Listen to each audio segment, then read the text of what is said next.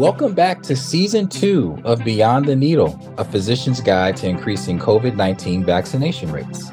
I'm Carl Lambert, a family physician and a member of IAFP, and I'm an assistant professor of family medicine at Rush University Medical College.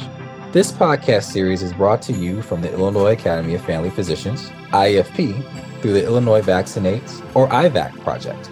Funding for this podcast series is provided by the Office of Disease Control through the Illinois Department of Public Health. For more information on the IVAC project and receiving free CME credit for these podcasts, visit illinoisvaccinates.com/podcasts. Thank you for joining us as we come together to vaccinate against COVID-19. Welcome to another episode of Beyond the Needle podcast. Today, we will be talking about the continued importance of offering and encouraging COVID-19 vaccinations. We will review some of the evidence and updated research concerning COVID-19 and the vaccines. Today, I am with Dr. Santina Wheat and Dr. Christina Wells. I am Dr. Corinne Kohler. Dr. Wheat, would you like to introduce yourself? Hi, I'm Santina Wheat. I'm the program director of the Northwestern McGaw Family Medicine Residency Program in Humboldt Park and a practicing family physician at Erie Family Health Centers. How about you, Dr. Wells?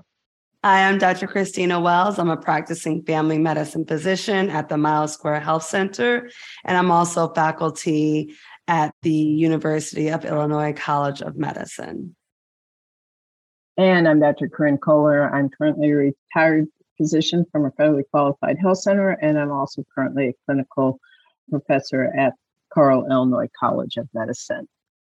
We'd like to start with today with talking about why do we need to continue to offer COVID vaccines? What are some of its preventative benefits?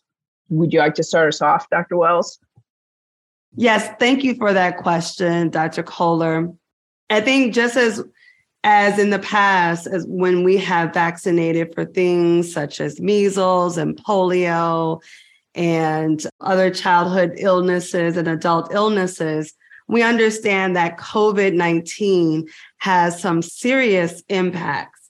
People can have severe illness, hospitalizations, and even death. And we see that COVID-19 is here to stay.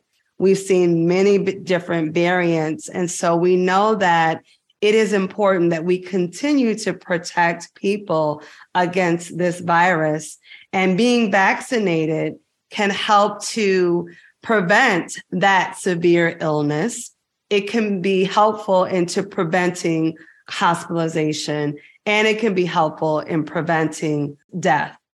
I think you made a really important point there, Dr. Wells. You really talked about the prevention of the severe illness and of the hospitalizations. We're not necessarily saying that the vaccines are here to prevent illness at all. So this doesn't mean that you won't be infected if you get the vaccine. And I think that's a really important thing to make sure we are continuing to tell our patients as we're recommending these vaccines every day, because we don't want them to turn around and say, oh, I thought you said that this vaccine would mean that I would never get COVID. And that's really not our intent.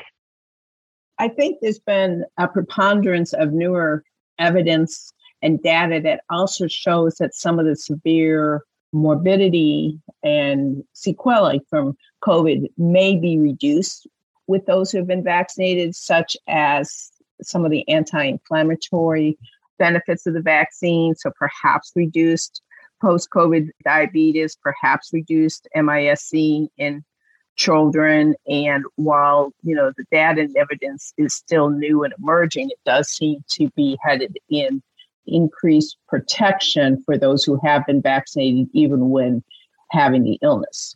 I think that's a great point, Dr. Kohler, because we know that if you get COVID-19, it's an inflammatory condition that can impact various different organ systems. And so if you can help to prevent that inflammatory disease of COVID-19, or if you can allow people to have a milder form of the disease, then you can help to potentially reduce the inflammatory conditions that might arise from having COVID-19, cardiovascular disease, diabetes, MIS, as you mentioned, and the other sequelae of diseases that we see that result from inflammatory conditions. There's even a recent study that was just released in the past couple of days from this recording. This was published in the JAMA Network Open that talks specifically about patients who were infected with COVID and their risk for diabetes afterwards. There has been ongoing evidence that COVID increases the risk of diabetes and other cardiovascular risk factors after being infected. The data really is showing that that risk of having new onset diabetes even after having the infection goes down. So this can really mean prevention for somebody for a long-term chronic disease. This can be a big deal. And I believe the evidence also shows that the more times you actually have COVID infection, the higher risk for long COVID and sequelae. And while vaccine may not totally eliminate that risk, it would reduce the risk of repeat infections. Right. There was recently a study that was published by Cambridge University Press that stated that those who had been vaccinated with at least a single dose of either Pfizer, Moderna, AstraZeneca, or the Janssen vaccine, it was at least 29% effective at preventing long COVID. The protection was strongest, at least 35% effective for those who were vaccinated before being infected with COVID. Post-infection vaccination also helped at least 27%. So we can see here that having the vaccine can potentially help to reduce your risk of that long COVID syndrome that we have been hearing about and the diseases that result and illness that result from having long COVID. Do you think that adding the COVID-19 vaccine to the regular vaccine schedule is going to be beneficial in our quest to continue to offer the vaccine that people see as, quote, more normal? I certainly hope so. I have certainly started talking about the COVID vaccine just sort of in the mix with all of the other standard vaccines. So when I'm reviewing my care gaps, I sit there and go, oh, it looks like you're due for your tetanus vaccine, and maybe you're due for your meningitis vaccine for my population, and maybe you're due for your hepatitis B vaccine. And oh, by the way, you're now due for your COVID booster. And so just sort of lumping it in with the rest of the vaccines and not making it feel other. I'm hoping that the statement of including it in the regular vaccine will help with that. I also hope that it will help with fears that I think some people have, that it'll be challenging to get the COVID vaccine after the public emergency ends. And so I think just sort of incorporating it into the regular schedule will just make it feel like part of our normal healthcare. Right. And I think too, Dr. Wheat, that COVID is, to us, it seems like it's new, but we know that there have been different strains of coronavirus for some time. But I think as we start to make it more of a regular part of our practice, and I think too, is also people start to kind of understand it, maybe in the context of like the flu, then they'll be able to understand why we have so many variants, why we need a booster every year. And so I think that as we continue to have the conversations, as it becomes more part of our routine practice, then people can start to understand what it really is more and more and more, and be able to relate it to other diseases, other vaccinations that we have seen and that we have currently. I think that's a very excellent point, Dr. Wells, that while we as practitioners may understand the variability of the vaccine and the fact that it will mutate and that we need to continue to be vigilant. So, while discussing the benefits of continuing to offer the COVID vaccines, I know there's been some recent increased evidence and data on the pregnant female population. Would you like to address that, Dr. Wheat? Sure. I was really excited actually to see some of the new research about the outcomes for those who are pregnant. It had been my perception that patients who were pregnant and came into labor and delivery seemed to be more sick. They seemed to have more hypertensive diseases. And there actually was a recent article that did a review of many patients who had had COVID during the time of their pregnancy and really looking at any of the trimesters.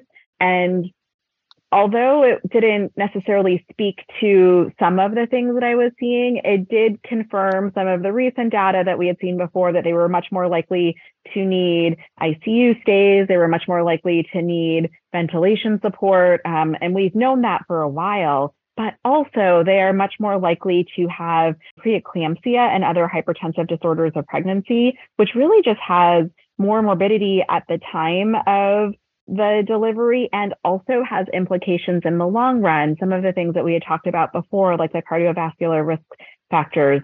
And so this is a really big deal.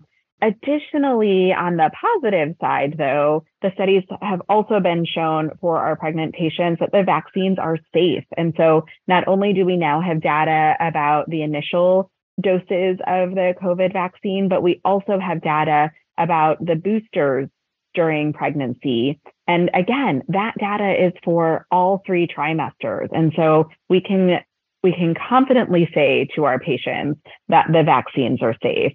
We unfortunately can also confidently say to our patients that if you are to contract COVID during your pregnancy, that you are at risk for further morbidity. And that's even if you get it in your first trimester. So it's really important to be safe throughout.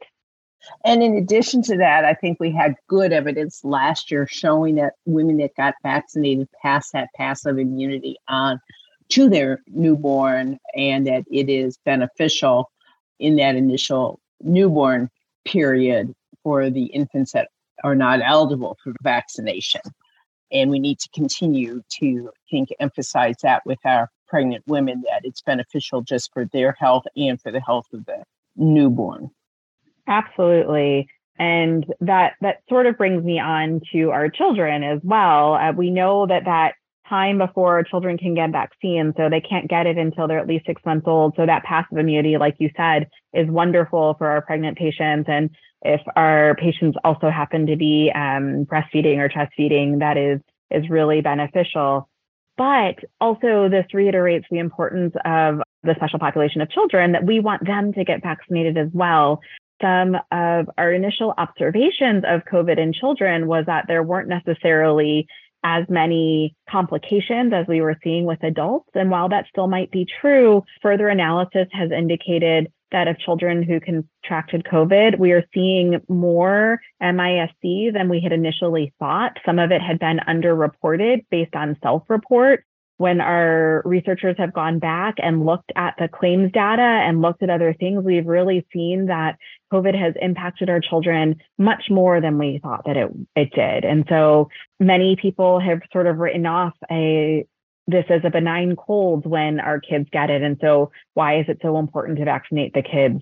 But this really just highlights that we can't say whether you're going to have a benign cold or whether you're going to have a serious illness. So it's just worthwhile to use the old adage of an ounce of prevention. It's worth a pound of cure. It just sort of prevents you from having all of those complications that you might face. And if you can, as a mom, if I can save my kid from being in the hospital, of course I would do that. And so really presenting it in that way, I think, can be beneficial.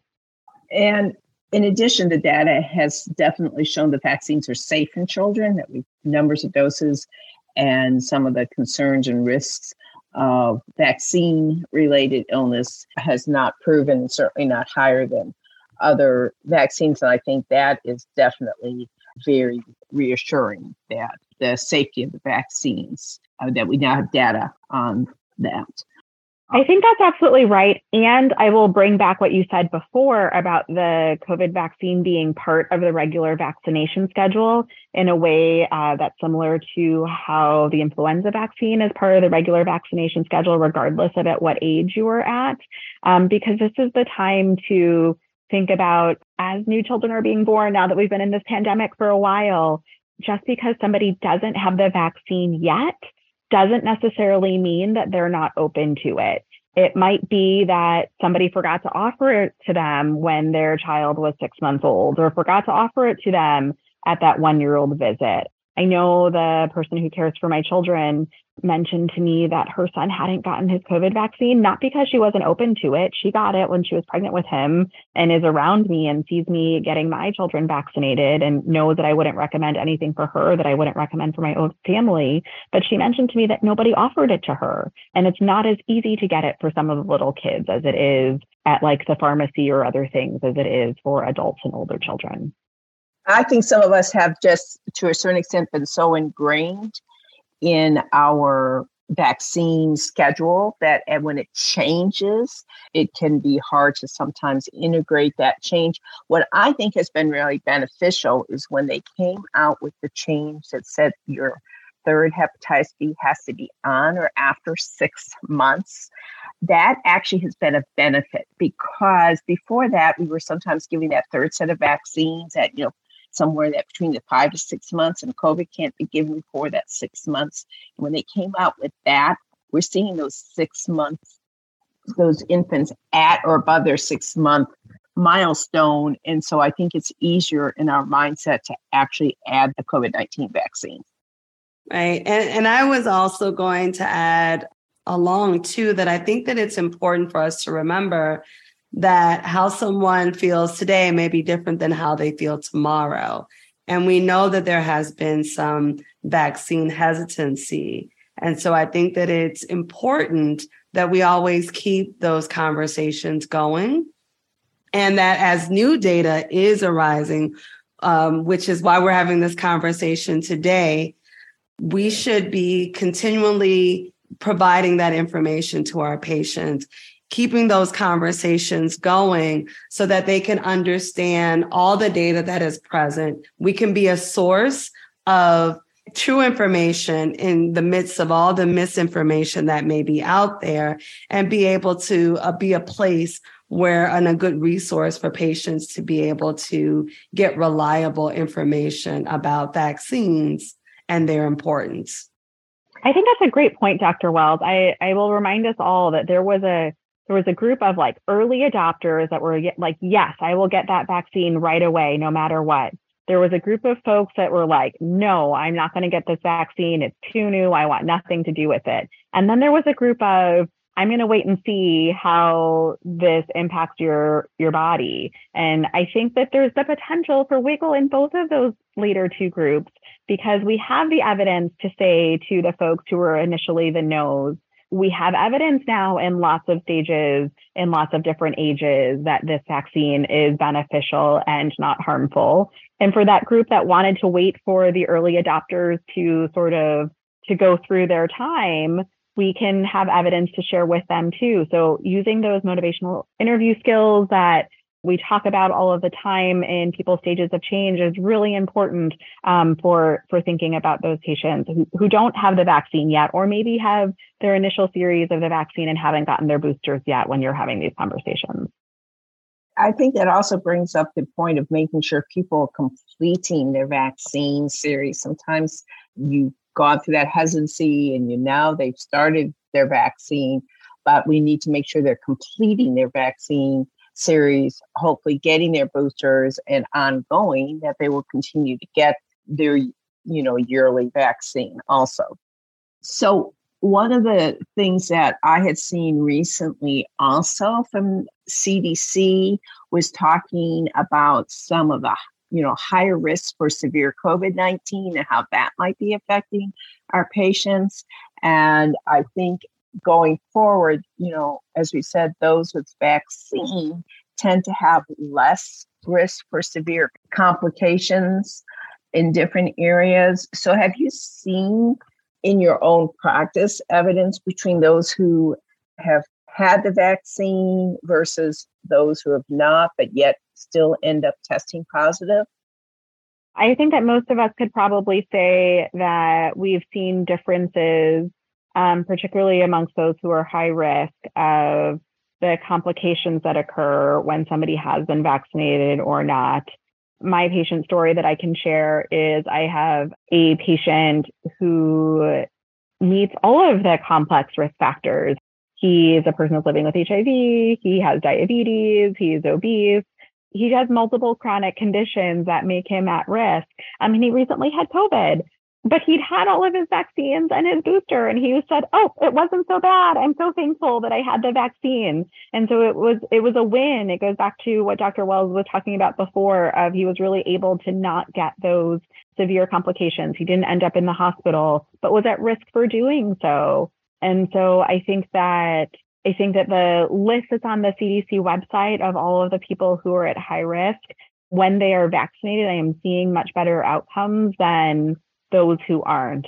I'm fortunate to say that I have a large population that is vaccinated. So I think I was seeing less of the really bad side effects, at least once vaccines were available.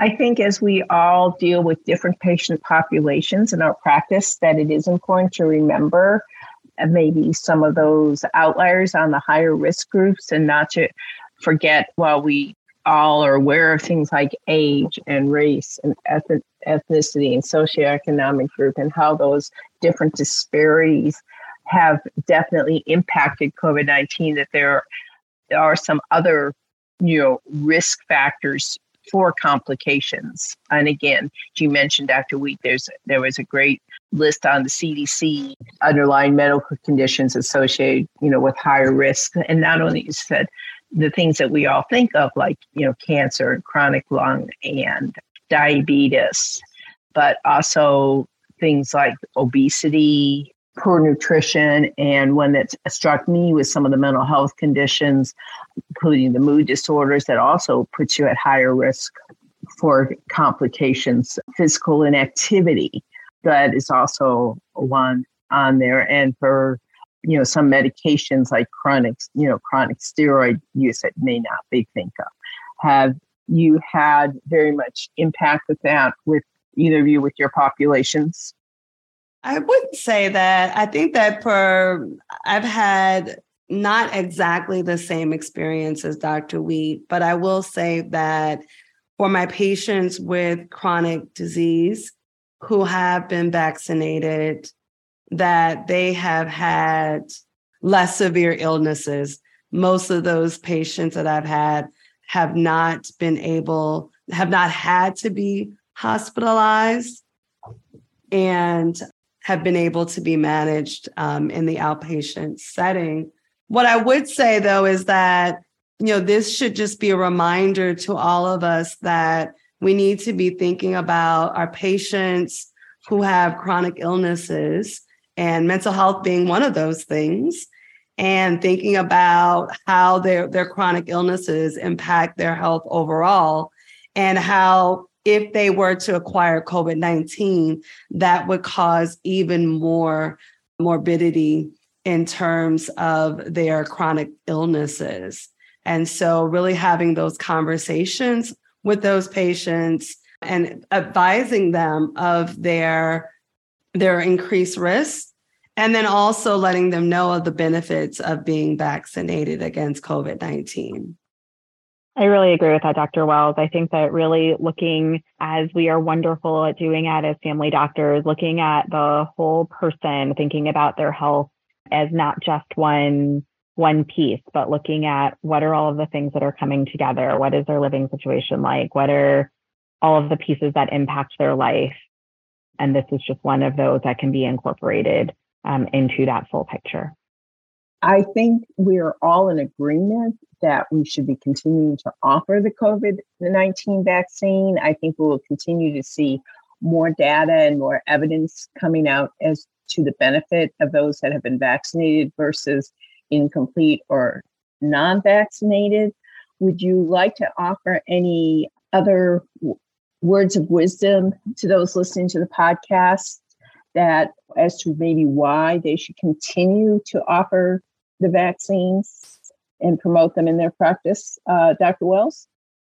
Yeah, I think I will say that we have, over the last 3 years, seen the devastation that has resulted from COVID-19. It has forever changed our lives.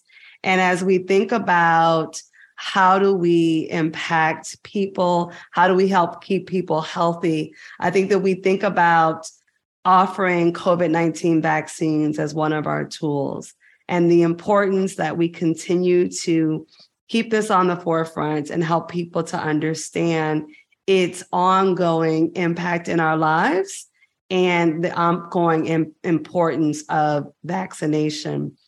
And then again, as Dr. Weed said, thinking about it in the totality of people and their overall health, letting them know that vaccination is very, very important. It is one of our tools in helping our patients to remain healthy. And that as we think about their overall health, their physical activity, what they're eating, what their lifestyles are like, helping them to be able to have a holistic approach, to be able to be in the best possible health as they can be, helping them to prevent severe illnesses, hospitalizations, and ultimately death, and thinking about COVID-19 vaccination as a part of that process. I think that was so well said, Dr. Wells. Dr. Wheat? Wow, that is tough to follow. I'll add the non-patient specific focus as a reminder that we do also have the evidence that says that the COVID vaccine has not only been very impactful for individuals, but it's also been very impactful for our system. And so it's a great argument that you can use for your healthcare system if they are considering not offering the COVID vaccine anymore, or not holding it in stock, or thinking that maybe they will get it when they haven't gotten it yet. The vaccine has prevented so many hospitalizations. It has prevented so many morbidities and so many deaths that it really has impacted our system in so many ways. And so by continuing to provide vaccines for our patients, we are saving our system, and we are saving the experiences for all of those who are in the hospital working with our patients. We're providing a better space for everyone. Again, very well said. And I would also like to add that as healthcare providers, we need to remember that we also need to participate and have our vaccines and be role models and leaders and strong advocates, not only with our patients, but with our healthcare systems, public health systems. And as you said, the population impact of not only COVID itself, but the ongoing sequelae and the fact that the vaccines can definitely have an impact. I'd like to thank everyone who tuned in today and listened, and continue to look for further evidence of Beyond the Needle, and have a great rest of your day.